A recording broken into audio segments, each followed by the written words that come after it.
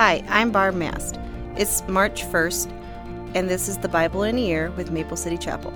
The readings for today are Leviticus 24 to 25, 146, Mark 10, 13 to 31, Psalms 44, 9 to 26, Proverbs 10, 20 to 21. Leviticus 24. The Lord said to Moses, "Command the people of Israel to bring you pure oil of pressed olives for the light, to keep the lamps burning continually. This is the lampstand that stands in the tabernacle in front of the inner curtain that shields the ark of the covenant. Aaron must keep the lamps burning in the Lord's presence all night. This is a permanent law for you, and it must be observed from generation to generation.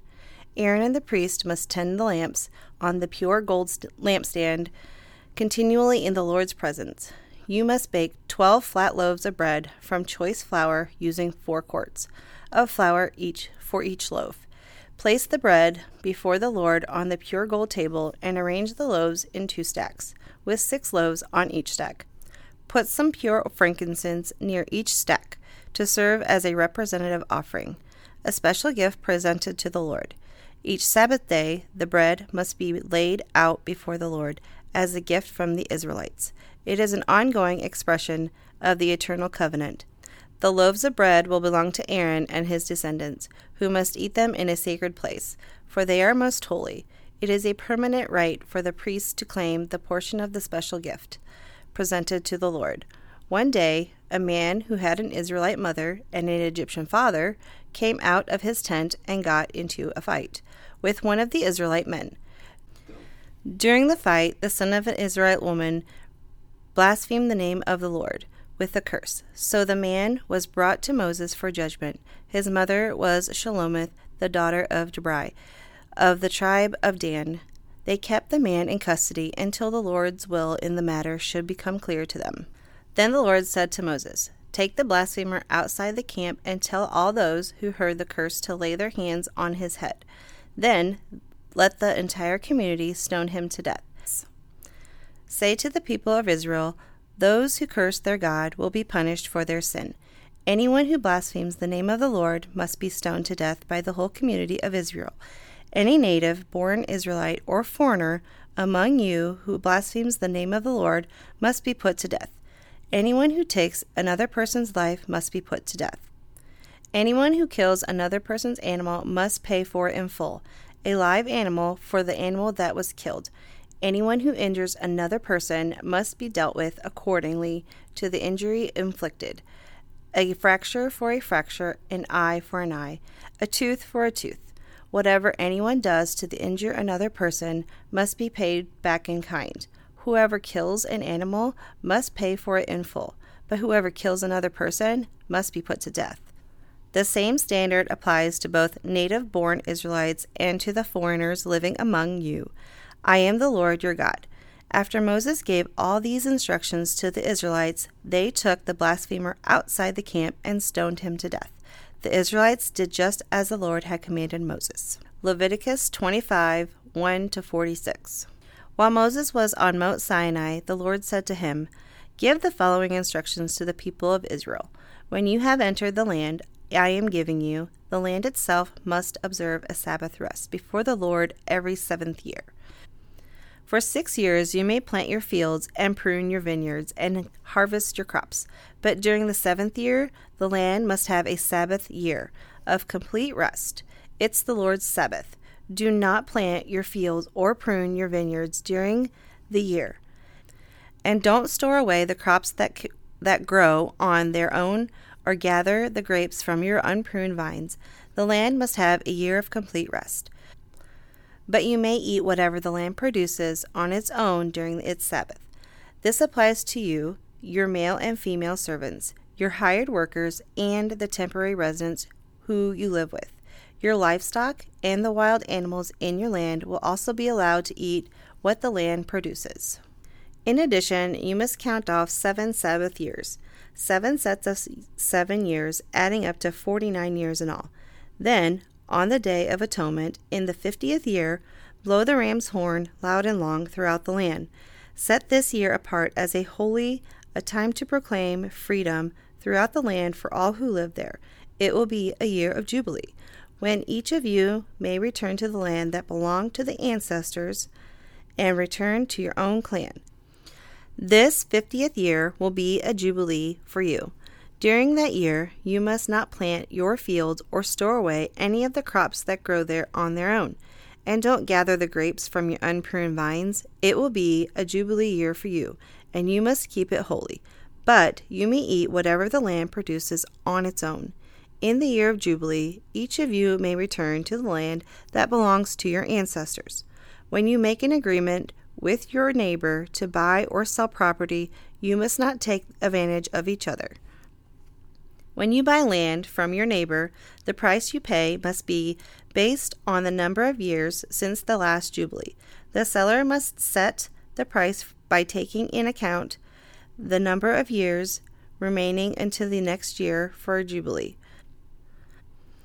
The more years until the next jubilee, the higher the price. The fewer years, the lower the price. After all, the person selling the land is actually selling you a certain number of harvests. Show your fear of God by not taking advantage of each other. I am the Lord your God.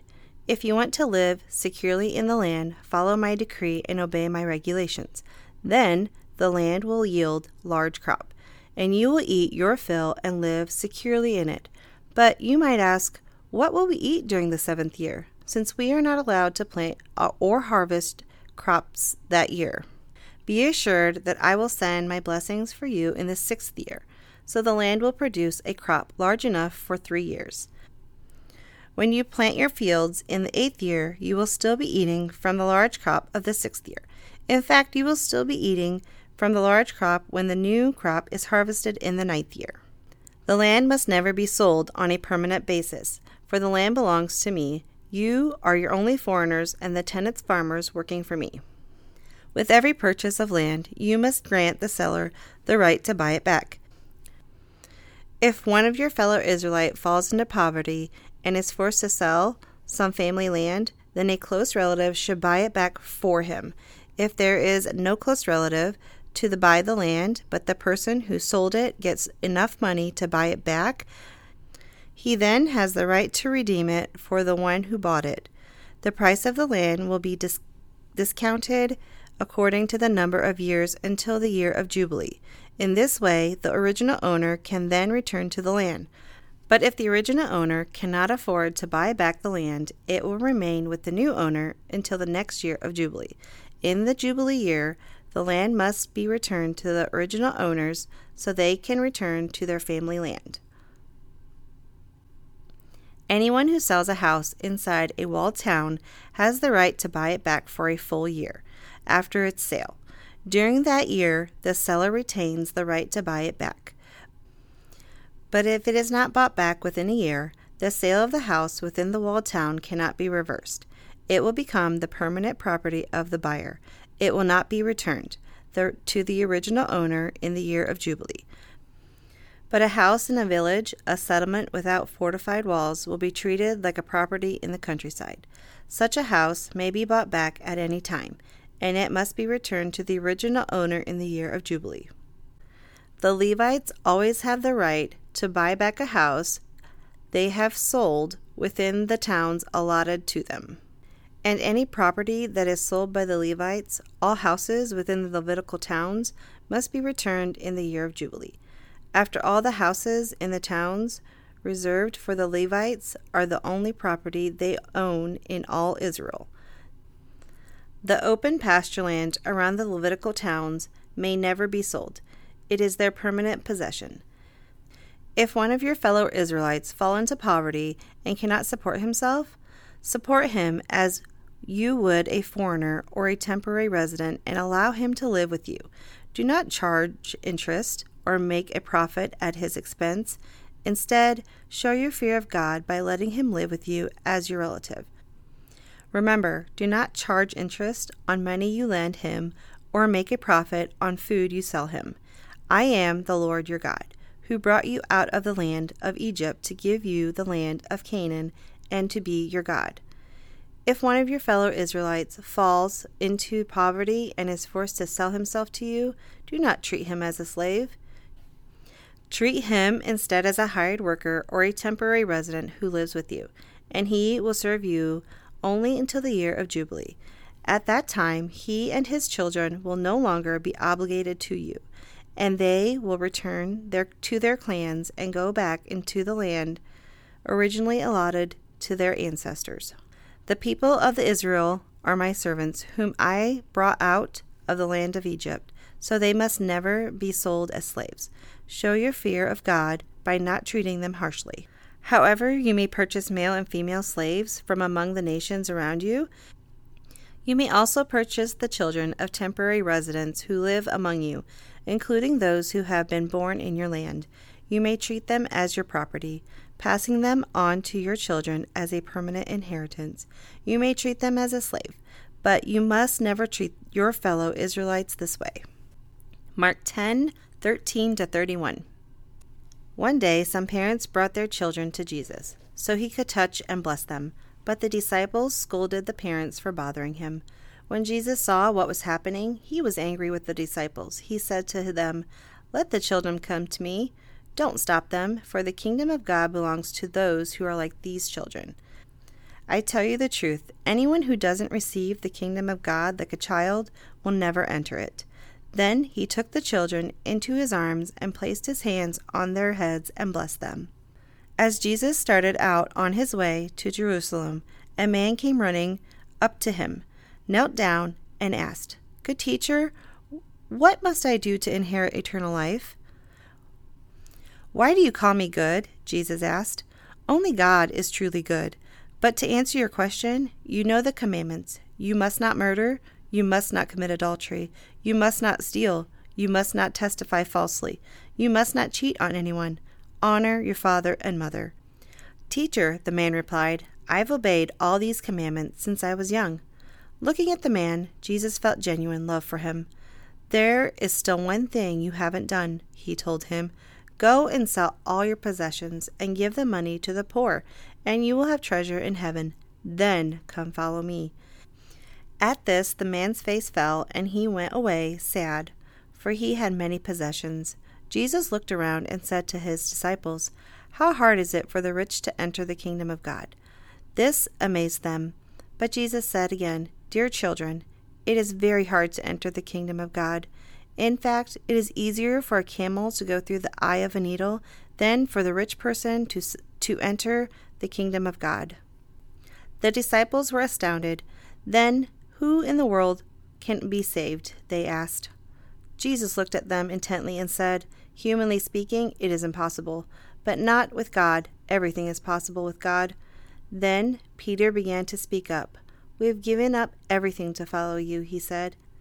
"Yes," Jesus replied, "and I assure you that everyone who has given up house or brothers and sisters or mother or father or children or property for my sake and for the good news will receive in return 100 times as many houses, brothers, sisters, mothers, children, and property, along with persecution.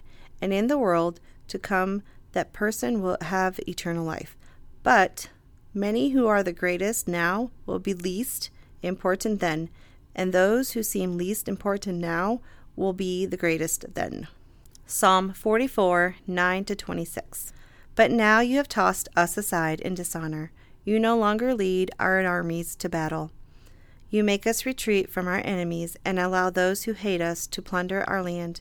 You have butchered us like sheep and scattered us among the nation. You sold your precious people for a pittance, making nothing on the sale. You let our neighbors mock us. We are an object of scorn and derision to those around us. You have made us the butt of their jokes. They shake their heads at us in scorn. We can't escape the constant humiliation. Shame is written across our faces. All we hear are the taunts of our mockers. All we see are our vengeful enemies. All this has happened, though we have not forgotten you. We have not violated your covenant. Our hearts have not deserted you. We have not strayed from your paths. Yet you have crushed us in the jackal's desert home. You have covered us with darkness and death. If we had forgotten the name of our God or spread our hands in prayer to foreign gods, God would surely have known it, for he knows the secrets of